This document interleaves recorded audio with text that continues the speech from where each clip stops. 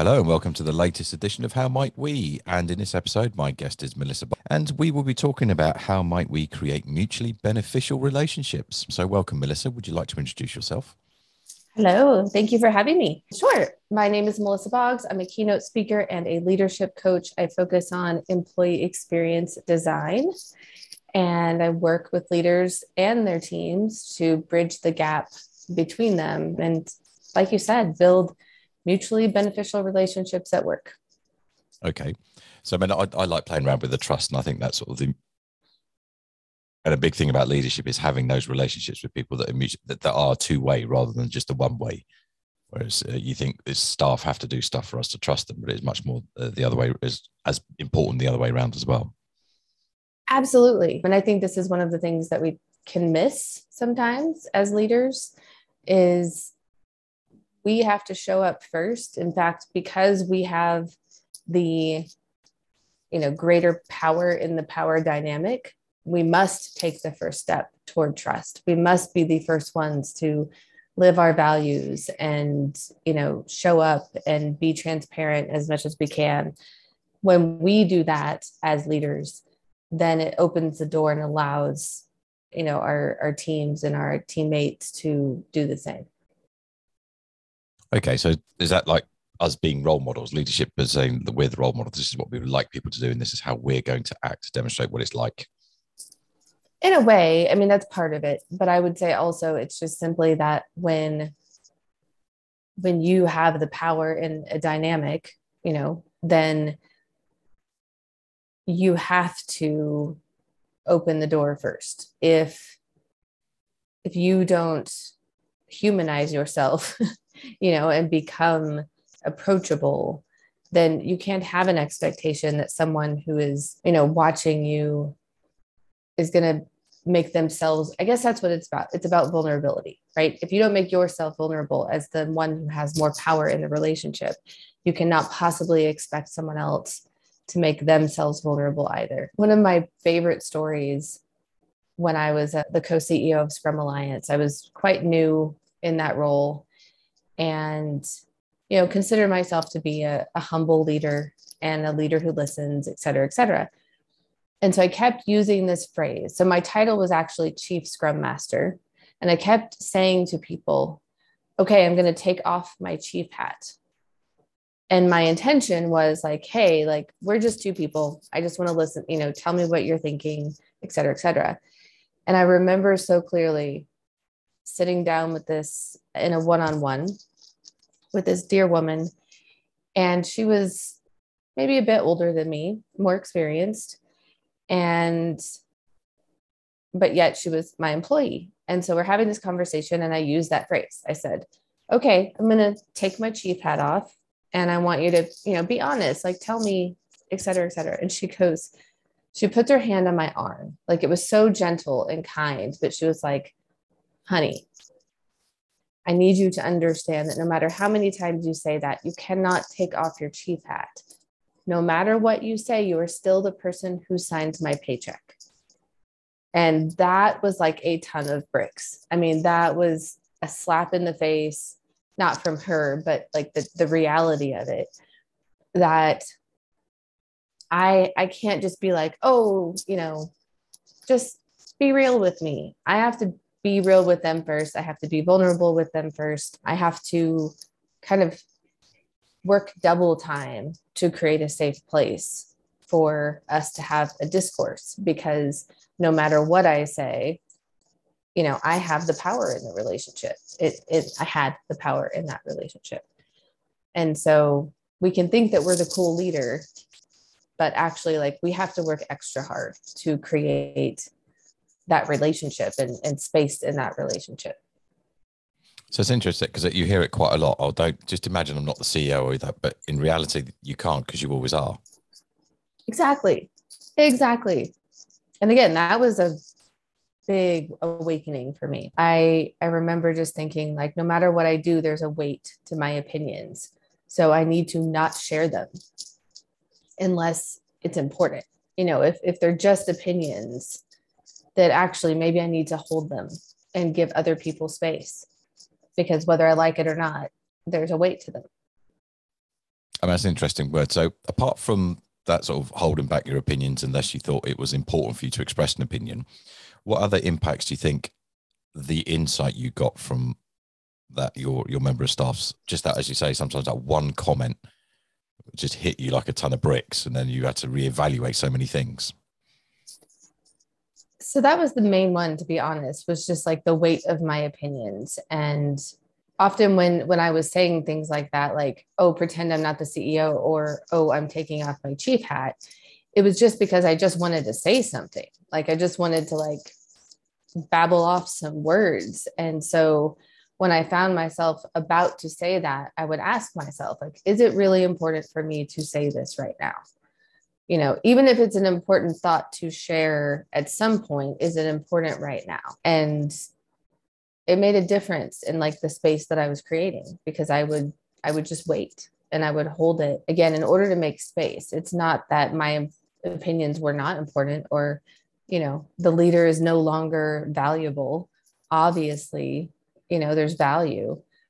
But if we're talking about wanting to hear from our teams and our teammates, we have to recognize that, you know, leaders spin the conversation whether they want to or not. So if you're going to say, okay, I want to know if everyone likes Fruit Loops better or Cheerios. I like Fruit Loops better. What do you think everyone's going to say? Right? Just realize I use very American centric cereals, but you know, you're going to swing the conversation one way or another if you go. And so I think that was one of the things that kind of said to me, is I couldn't go, I want to know, you know, if everyone likes Fruit Loops or Cheerios. I'm going to take off my chief hat and tell you that I like Fruit Loops. Does not make a difference. Everyone's going to say Fruit Loops. Not everyone, but you know, you're going to sway the conversation whether you realize it or not. Okay, so so having that sort of creating that space, pausing, and the question is, yeah, I've got an opinion, but is it necessary right now? Mm-hmm. I think is it so? That's, do you think, is a really important question for us to ask ourselves before we express an opinion or a thought? I think so. And actually, I think that's true of everyone, but just especially of executive leaders who are trying to create space. Okay, so being aware of the moment and saying, is this appropriate for this moment in time, or will it damage that space that I'm trying to create?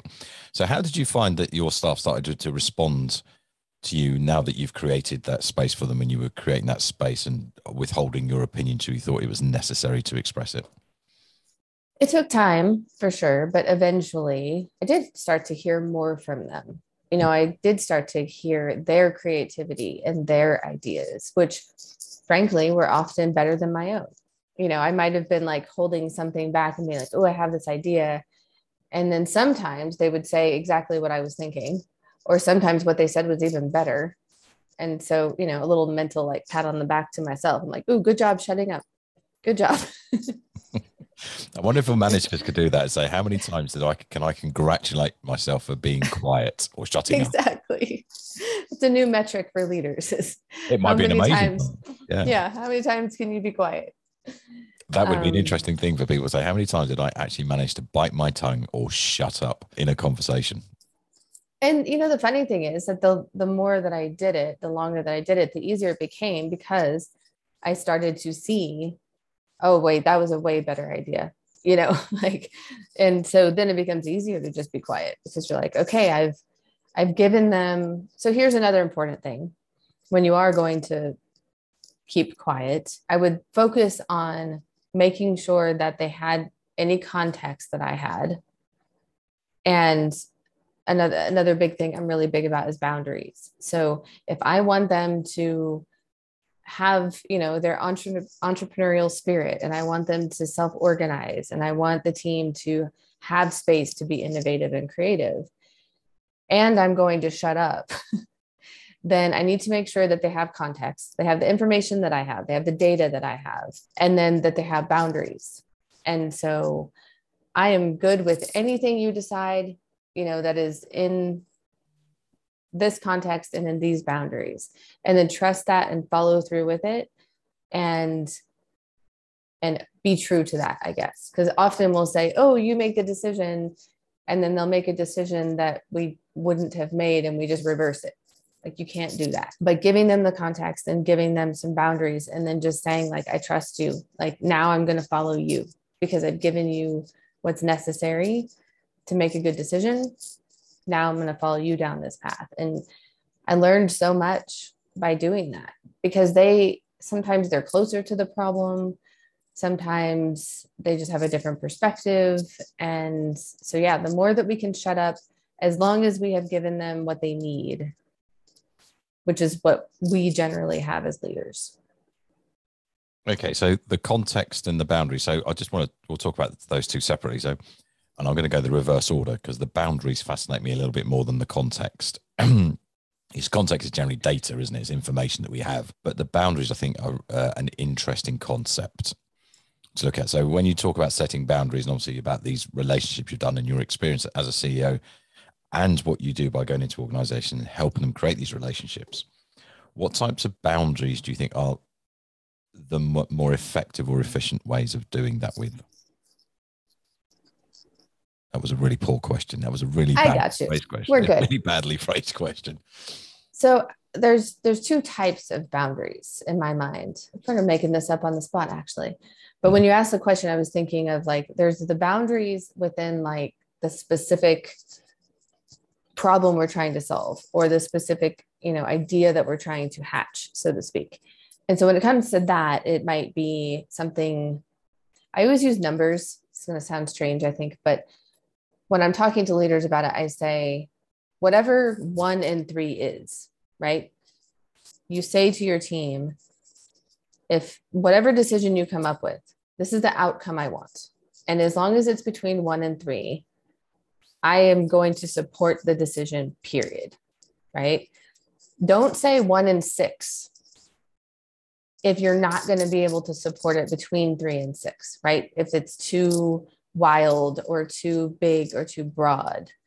So first of all, you have to be able to set boundaries that you are going to be willing to commit to and be true to, no matter what happens. And I'm using numbers very generically, but it might be something like, as long as, I'm thinking about software, as long as it achieves this outcome and users are able to do this, then I don't care how you get there. I don't care what the solution is, as long as they can do this at the end. But don't give some big broad thing, as long as it can turn on. I don't care what it does after that, when you're not going to be able to support that. Because the number one thing, in my opinion, that causes distrust is when we give people authority and then we reverse it. So we say, here, go do this. And then they come back after working really hard on something, pouring their sweat and tears into something. And then the leader either completely reverses it or nitpicks it to death, and basically undoes everything that people have done. They will never be innovative again, at least not with you, if that's how you treat it. So you have to be careful about the boundaries that you set and make sure that you can be committed to them. And then the other kind of boundaries are sort of more principle-based boundaries. And those might be something more like, here is how, like a set of core values. That can be like a principled set of boundaries. This is how I want to see you all work together, or this is how I want you to interact with me based on these core values. And I think those are really important too, because often it's not just what we build or, what we create, but how and how we go about it in the company. Yeah, I'm glad you went to values, because I think that's where I was going to go with the boundaries, because I think they give you, so value is a guideline, isn't it? Where the rules sometimes are black or white. At least a value is something I can operate within that, which gives them quite a lot of freedom, but it also means that there's a level of consistency in how we work. But freedom in the say. But I know also that thing about being very clear about what you're going to agree to is what you're willing to agree to or capable of agreeing to. So I think understanding your own levels of acceptance, and also, I suppose, as a leader, where does your authority lie? Mm-hmm. So what can you actually say? Yes, no matter what you do, I can sign it off, and make sure that what you're telling you can sign off is something you actually have the authority to do so as well. Exactly. And one thing I hear a lot is the reverse of that, which is what am I allowed to say no to? And making that very clear. And then again, backing them up when they say no to something, because there's nothing worse than, okay, we don't ever want everyone to be overworked. We want everyone to have work-life balance. So you're allowed to say no to something. And then the minute you say no to a customer or a client, the boss goes, oh no, we can make that work. We'll figure it out. You're like, wait. But so the authority to say no to something is also super important. Never thought of that. I think that's a really good perspective. What do we say no to? And some of it's interesting. I had a conversation with somebody the other day, and the CEO was like outlining where they wanted the organization to go and what the priorities were. And then as we were talking, he said, see what the CEO's just said? He said, I now feel under pressure when I take time off work, because the two people he said were really important, the people I serve in my department. Mm-hmm. So although the CEO, if you listen to it, it sounded really good. It's the impression that gives of where the priorities for that business now lie. And the person who's responsible for delivering that now feels under an awful lot of pressure. Absolutely. And that is where we need to really focus on, I'd say, cross functionality or something of that nature. Rich Sheridan has a book called Joy Inc., and he talks about single towers of knowledge and how we should not have single towers of knowledge, right? That some people talk about getting hit by a bus. I hate that phrase, but like if someone won the lottery tomorrow, or, came into an inheritance tomorrow, we can't be in trouble. That knowledge needs to live in multiple people. And I think that applies to simple things like vacation as well. And so if that one gentleman, shared the burden of that knowledge with other people, then he's more likely to be able to go and take that vacation, regardless of what the strategic goals are. Yeah, because I think, and that comes back to what we're saying about the relationships as well, and that vulnerability. So we don't expect you to do it, but we as an organization or as a leader need to find ways of building that capacity and capability in our teams. 100%. I love that. And so it's not just about, I'm going to train somebody to do a job. It's say, okay, how can I train the team to perform well? And say, if somebody goes sick, which is something that can happen, if somebody, I like your analogy of winning the lottery. Let's look at the positive side rather than getting hit by a bus, which is quite a negative thing. I don't really want to be hit by a bus. Winning the lottery, probably more likely, or probably less likely to happen, but probably a positive outcome. But the impact on the business is still the same. Somebody's leaving. Sure, exactly. Yeah, I use this phrase all the time because it gives you this visual of like this person sort of standing alone, single tower of knowledge with all of this inside of them, that if it disappears, like we're in trouble. And so, yeah, I love the idea of teaching the team. My background is in the agile movement and in Scrum, and we talk a lot about cross functionality. And that doesn't mean that every single person on the team does every job. There's a notion about T-shaped people where, I might have deep knowledge in marketing, and that's the kind of long part of my T, but across the top, I am willing to pitch in and have sort of a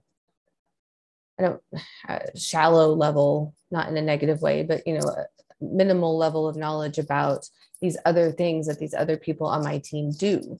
So no, I probably couldn't do their job for like 6 months, but if they're going to be gone for 3 days, I can cover them. I can make sure that their customers are taken care of, or their whatever is, getting taken care of. And so I love the idea of the team taking on the responsibility of reaching the goals, not I take a piece of the goal, you take a piece of the goal, but I can't take vacation because my piece won't get done, etc.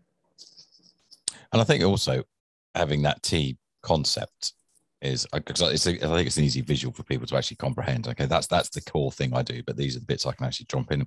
And if you find somebody else is busy and you're not quite so busy in some aspects, you can actually just go in and help that person. Say, right, I can take some load off you at the minute because there's stuff that I know about what you do, so I can actually quite easily move around, and then other people vice versa, and get that reciprocation going within the team.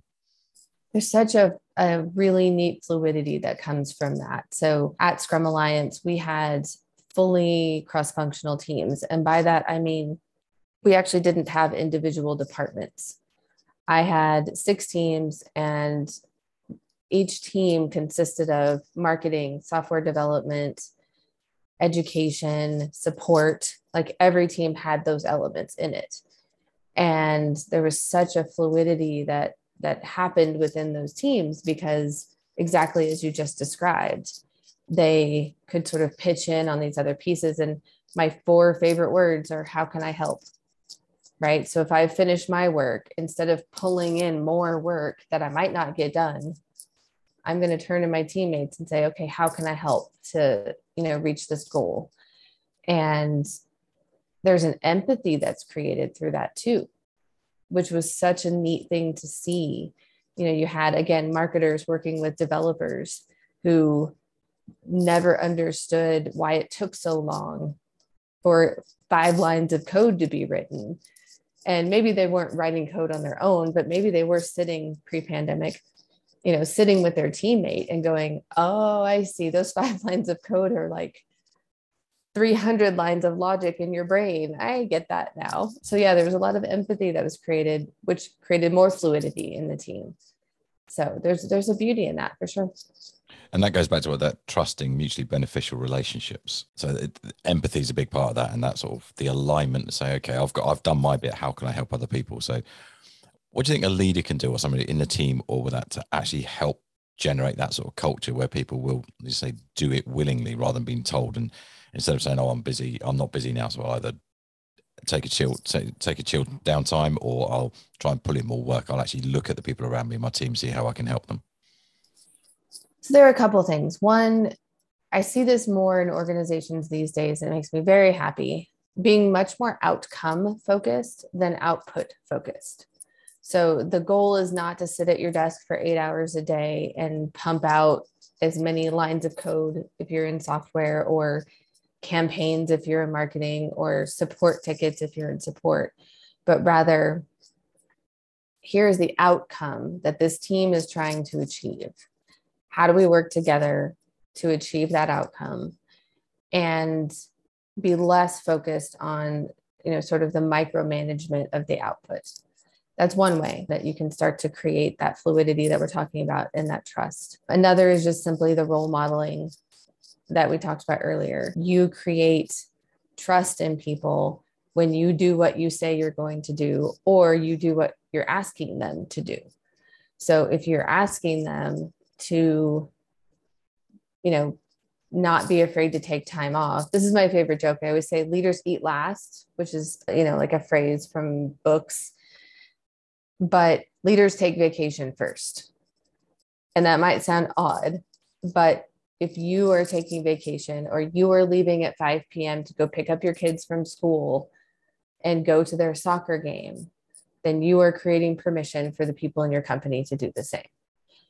It does not matter how many times you tell them, oh, I want you to take off at 5 and go to your soccer game. If you are sitting there, or you are on Slack or whatever, until 8 p.m., there are people that are going to sit there and wait for you to leave, because they want you to know, oh, I'm just as committed as the boss is. And that's interesting, because I think maybe COVID has changed some of the perceptions of that. But again, I think even if you look at some of the CEOs or some organizations, how they've managed their staff in COVID, some have gone much more down the route of, this is your job. Once you've got it done, how you do it is entirely up to you. We're giving you the freedom. Other people have gone, you've got to phone in, you've still got to check in, you've still got to do that. And they're still actually still doing that micromanagement of the time. I'm paying you to work. I want you to, and they might ring. And I've heard people say, I was scared. I take the phone to the toilet in case my boss rings, because if you don't answer it, they're going to think I'm not working. And you think that's definitely not a mutually beneficial relationship in any imagination or shape or form. Not at all. And it's funny that you say that. Like, I definitely have seen, like, there's a divide, and it feels like leaders and or organizations are going one way or the other. Like, there's not a lot of middle ground. It's either I trust my people to get the job done, which means you have to be present and understand the outcomes that you're looking for. That's how the job is considered done. Or, I mean, I am absolutely appalled at there is software that is monitoring people's keystrokes And not just like the time that they're at their computer, but like, are they on Twitter, and just, I mean, we are adults. We are not in parent-child relationships. And so it is all, in my opinion, it's out of fear. I can't see my employees. I can't make sure that they are not on Twitter. So I am going to install software on their machines that make sure that, they're doing what they're supposed to be doing.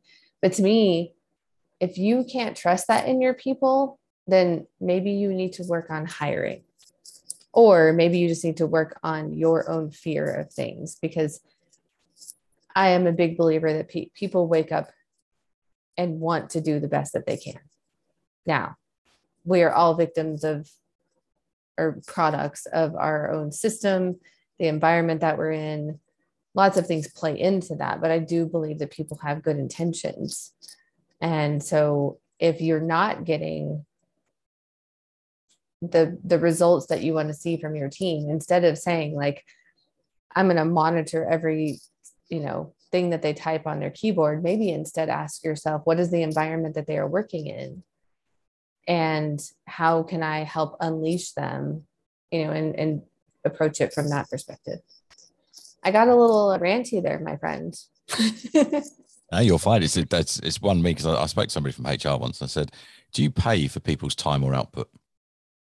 Why do what did they say? Output. Said, why do you manage their time? Boom.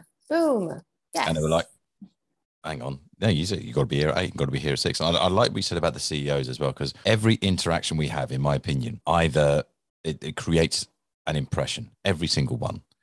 And if we say one thing, but our interactions that we have with people, that there's a disconnect between what we say and what we do, then people look at what we do more than what we say.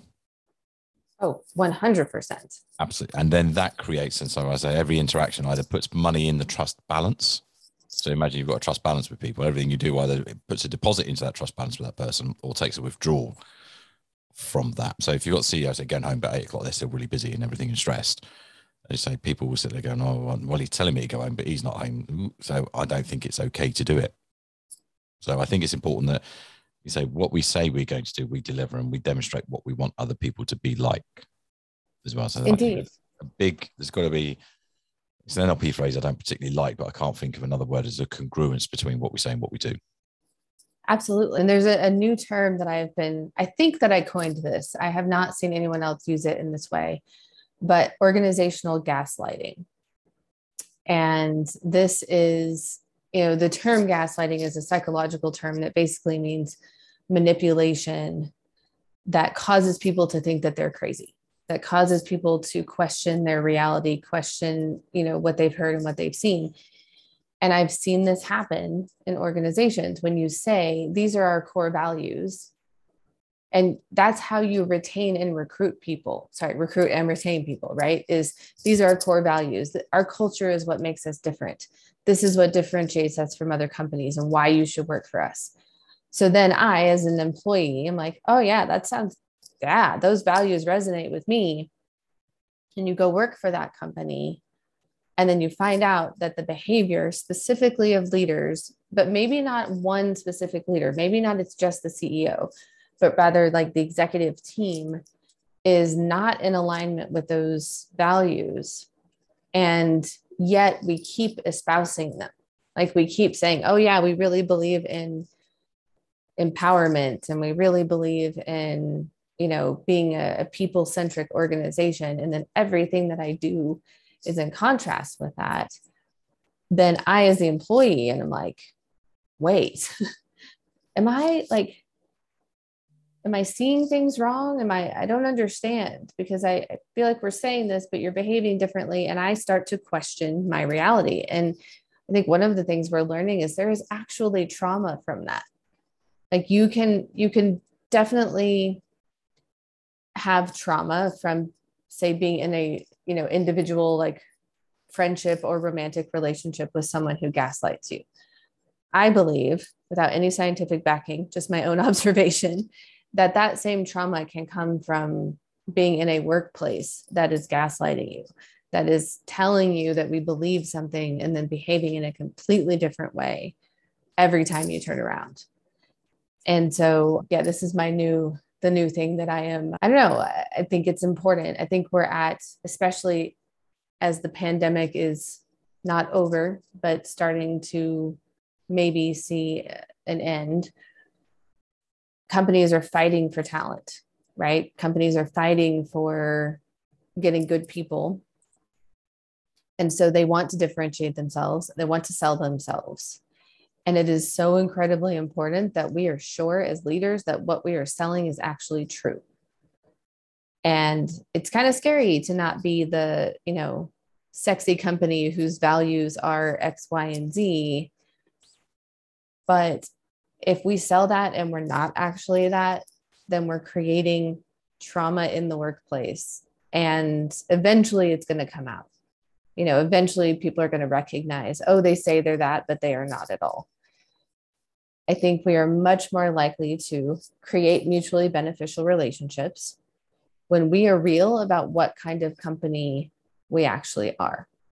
And so it might not feel cool or sexy to say, we're a pretty stable company. Things, we don't like a lot of change. We want to, what has worked for us has worked for us. And there are a set of values you can create around that are true.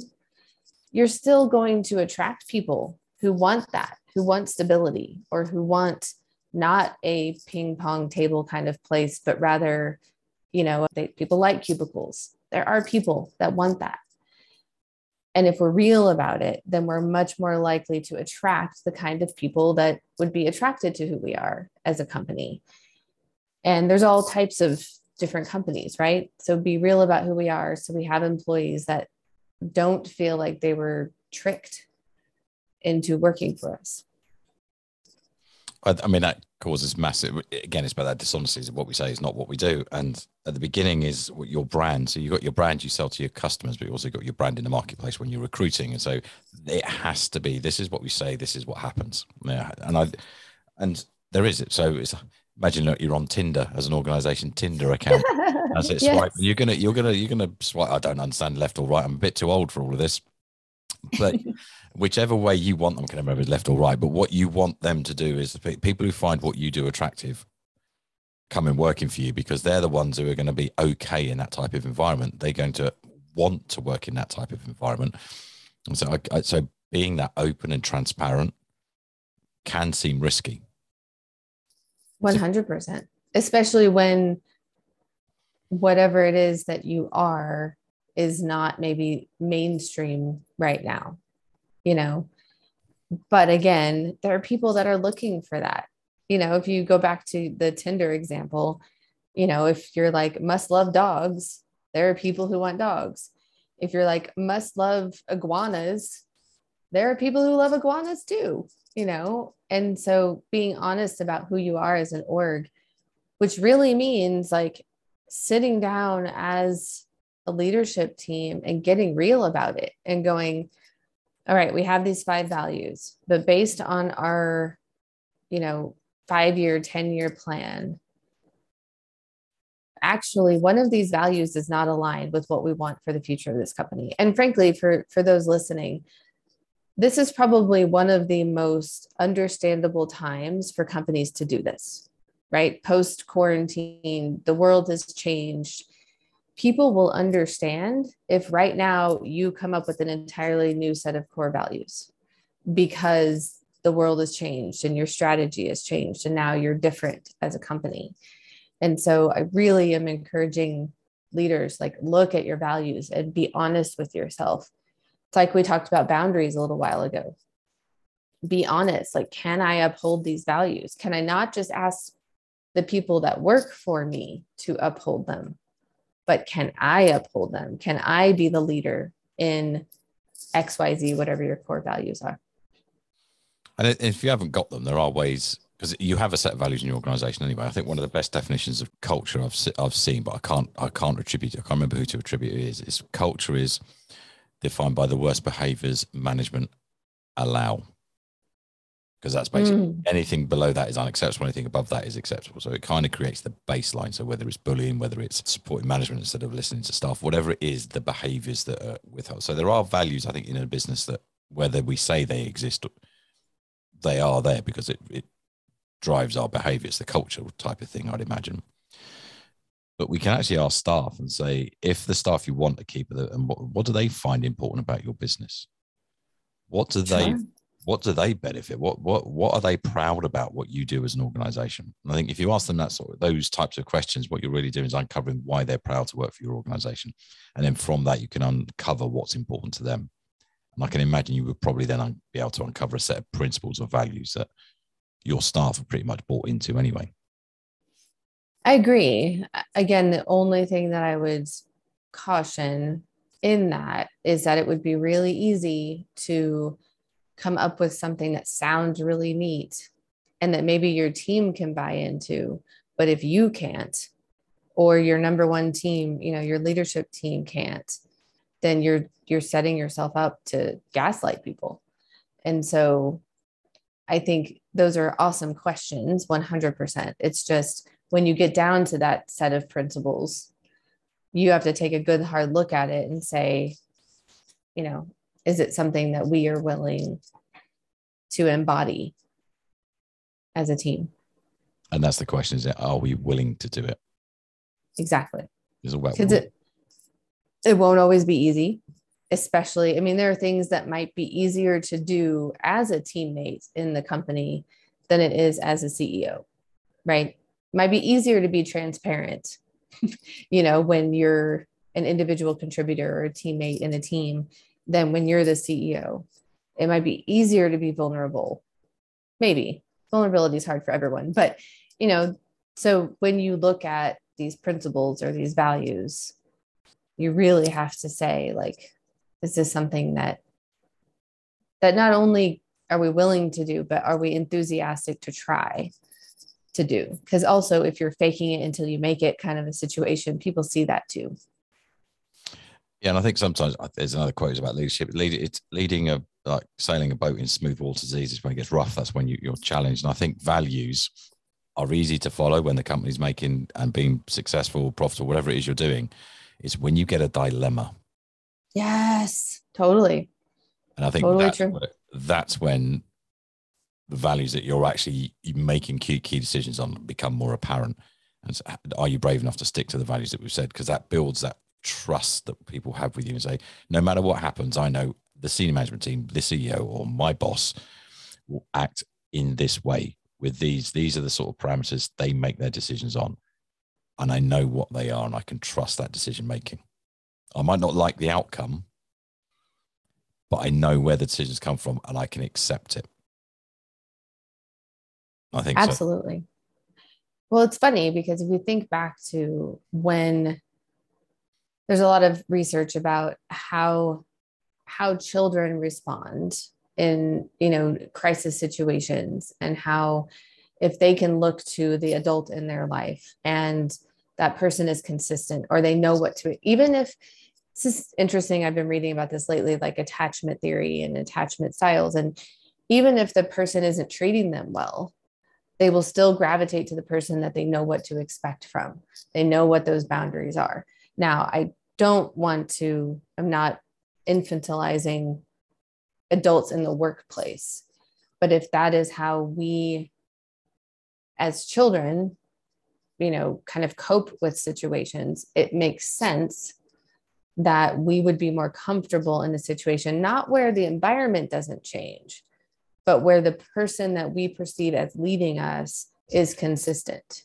So like you said, if I know that, like, this is a set of values that my leader operates from, no matter the situation, then I feel more comfortable and more secure, maybe even in taking risks, right? And like navigating situations, because they're not another variable that I have to deal with in a crisis situation. So here's this, big problem that we have. And I also have to worry about whether or not my CEO is going to lose their temper or, behave erratically.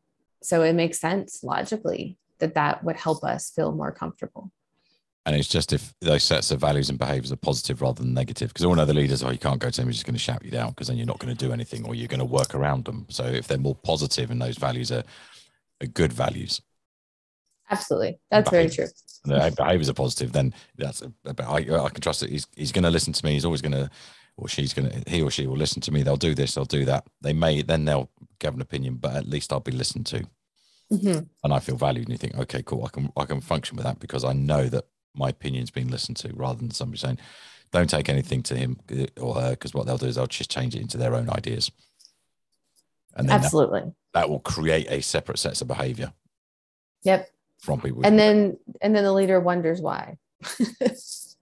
Why can't I get any innovation or risk taking from my team?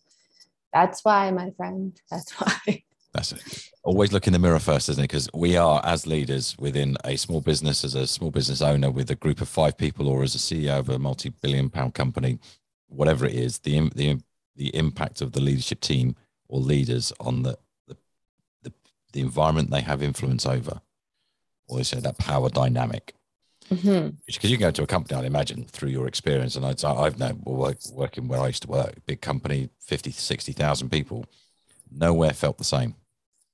Mm-hmm. It was overarching. You know kind of where it is, but you could walk into some departments they were getting on well, everyone was functioning, they got the management and leadership all went, and you got other departments like, is this the same company? Ooh, this feels totally different. Like there's a backstabbing and there's snidey stuff coming on. And I do think a lot of that down is to the quality of that unit area's leader to actually lead in a more positive way. Absolutely. And are like very aware of their own influence, of the other influences on the team and the departments, and are creating that space for sure. So space has come back. We've come back to space quite a lot, haven't we? Come back to space. But we did a session yesterday where I was out, and a lot of space came up in that conversation, an awful lot. Not official space, because they were a team coming back after being from COVID, hadn't seen each other for 2 and a bit years. Some people have never actually been face to face with other team members, so it was an interesting team dynamic and getting that. And that's it. We just were trying to create a space for them in that day to just reconnect with each other, but also with some outcomes. But space came up an awful lot in the conversation. So it's great to have this time. It's great to have this space. And the other thing that came up was safe. Yep. And I think that's important as a leader to create that mutually beneficial. And it goes back to what you said at the beginning. Be vulnerable. Yes. Be vulnerable, because you don't know everything and you can't be good at everything. And I think accepting that and then vocalizing that to people and say, do you know what? I'm new to this team. I just want to understand. You know more than me. Help me out. And imagine if a new leader came in and did that. And I think we're changing perception of what leadership is, because years ago it used to be, I'm the leader. I should know everything, and I should solve everything, and people just follow. And I think what you say, those two dynamics, I think also accelerated by COVID, is the organizations still function like that. And then there's other organizations that are moving towards that. No, let's have a lot more open, outcome focused conversations about how we can work together and collaborate. Absolutely. The best advice I was ever given, I always talk about that the company that I grew up in, I'm using air quotes here. I started working there when I was 20 years old, and I worked there for 12 years. And some of the best leadership I've ever seen happened in that company. They were really ahead of their time, because this was 20 years ago. But the best advice I was given by one of my favorite leaders in my lifetime was when I got my very first management job. And he said, I challenge you to go into this team and make 0 decisions for 30 days. Just sit back, listen, observe, and make 0 decisions for 30 days. And it was especially hard because I was actually part of the team first, and then I got promoted to be their manager. And so, decisions that I had previously been making as just a part of the team, I had to sit back and not make those decisions and take it to the team and say, okay, team, where do you land with this? And it was really impactful, because then I was paying much more attention to listening, observing, being in the moment, than trying to prove myself. which is often what, new managers, new leaders will do. Oh, I have to prove that I'm worthy of this job. I have to prove that, there's a reason that I'm the leader. And my sitting back, and I was honest with the team about it. I said, I'm going to sit back, and Larry has challenged me to sit back for 30 days. And so that's what I'm going to do. And it left so much more room and space for conversations as a team that I learned from, so that when I did maybe start stepping up a little bit more, and, I couldn't do that forever, there was so much more fluidity between them and I. And I took that with me to other jobs. Like, I try to do that when I'm like, an employee and a leader in a company. I try to do that much more in that first 30 days of just sitting back and learning. I think the important thing is, yes, the sitting back and learning, I think is a good concept, a good idea. I think the bit that probably, in just listen to your story, that I think to pick up on is, at the beginning, there was a statement of intent. Yes. So I am now telling you what's going to happen over the next 30 days, and I'm going to deliver on that. Goes back to those promises. Because if you didn't make a decision in 30 days and never told them why you weren't making decisions. That's true. Hang on, I've got a manager who's not managing. So although it's a good concept, I think that statement of intent, because again, I think that puts, as you were talking about earlier, about that context and the boundaries in.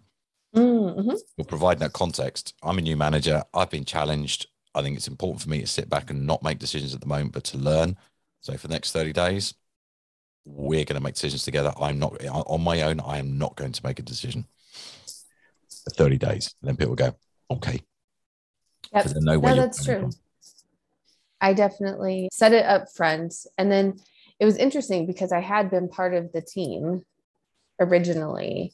I was able to sit back from a different perspective now and go, oh, well, without saying it out loud, what would I have done if I had made this decision as a manager and hadn't been paying attention, to what was going on in the team? But you're absolutely right. The intent is super important. Otherwise, it just looks like I'm doing nothing. Yes, give me the money and I'm not taking any responsibility. It's fantastic. I've seen managers do that as well. Well, give me the money and I've got to cover everything there is. But I do believe that statement of intent is really important, because I think it goes back to what you were saying as well. I'm going to give you these decisions as long as it meets these criteria, ABC, or operates within this boundaries, within these principles.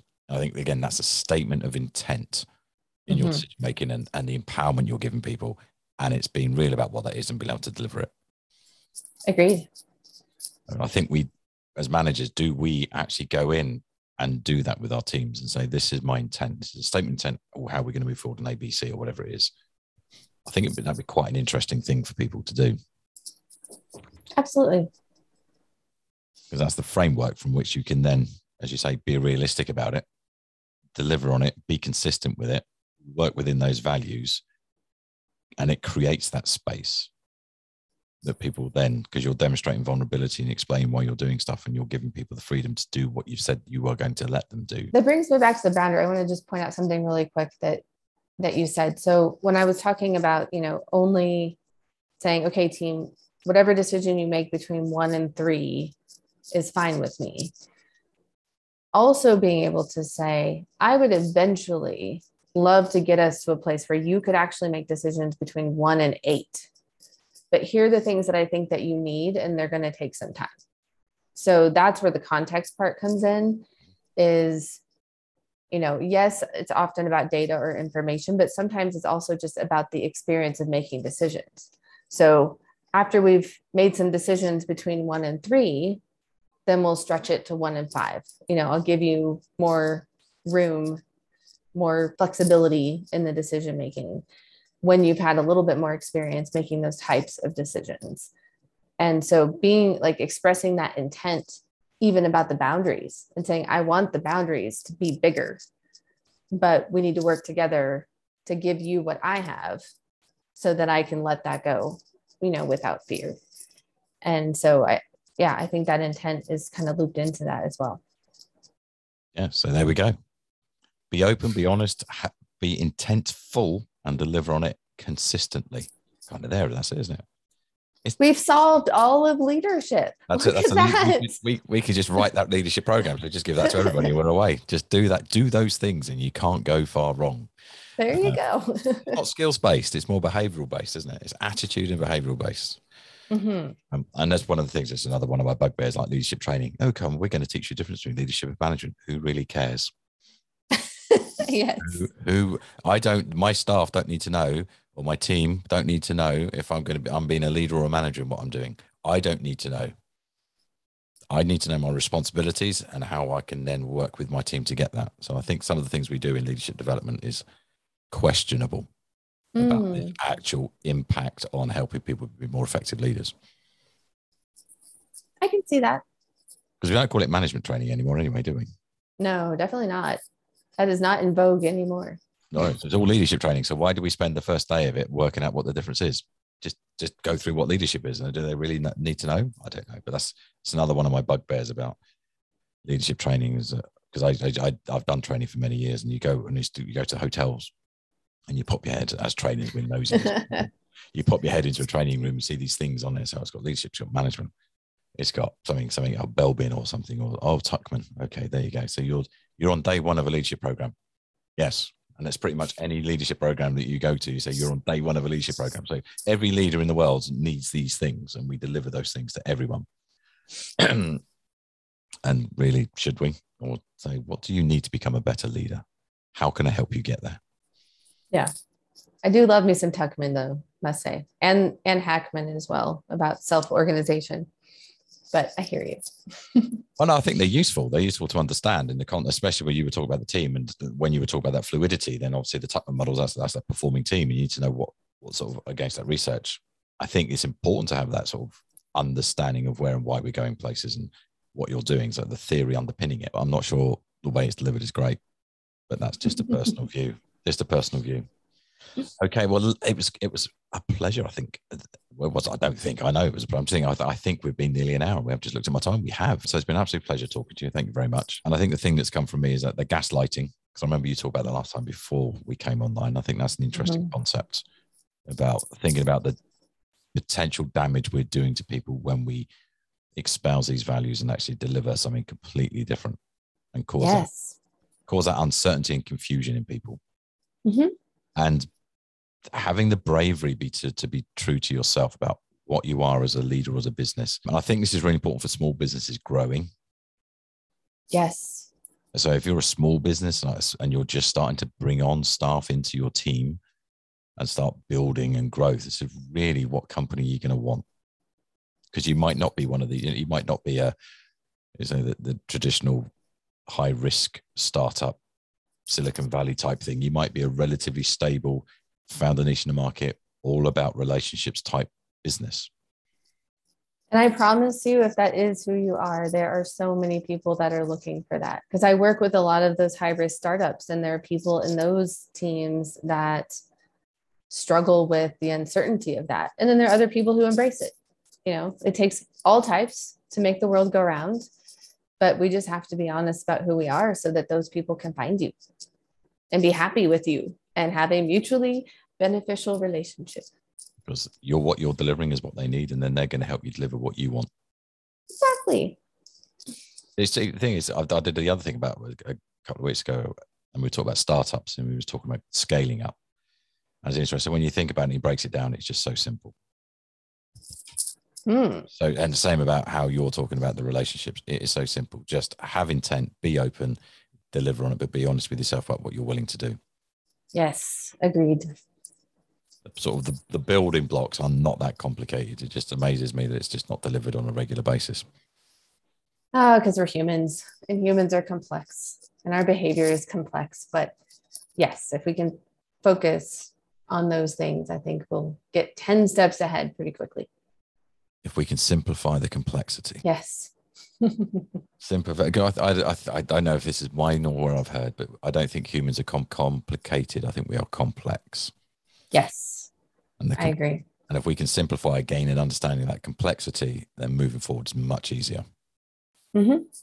Absolutely.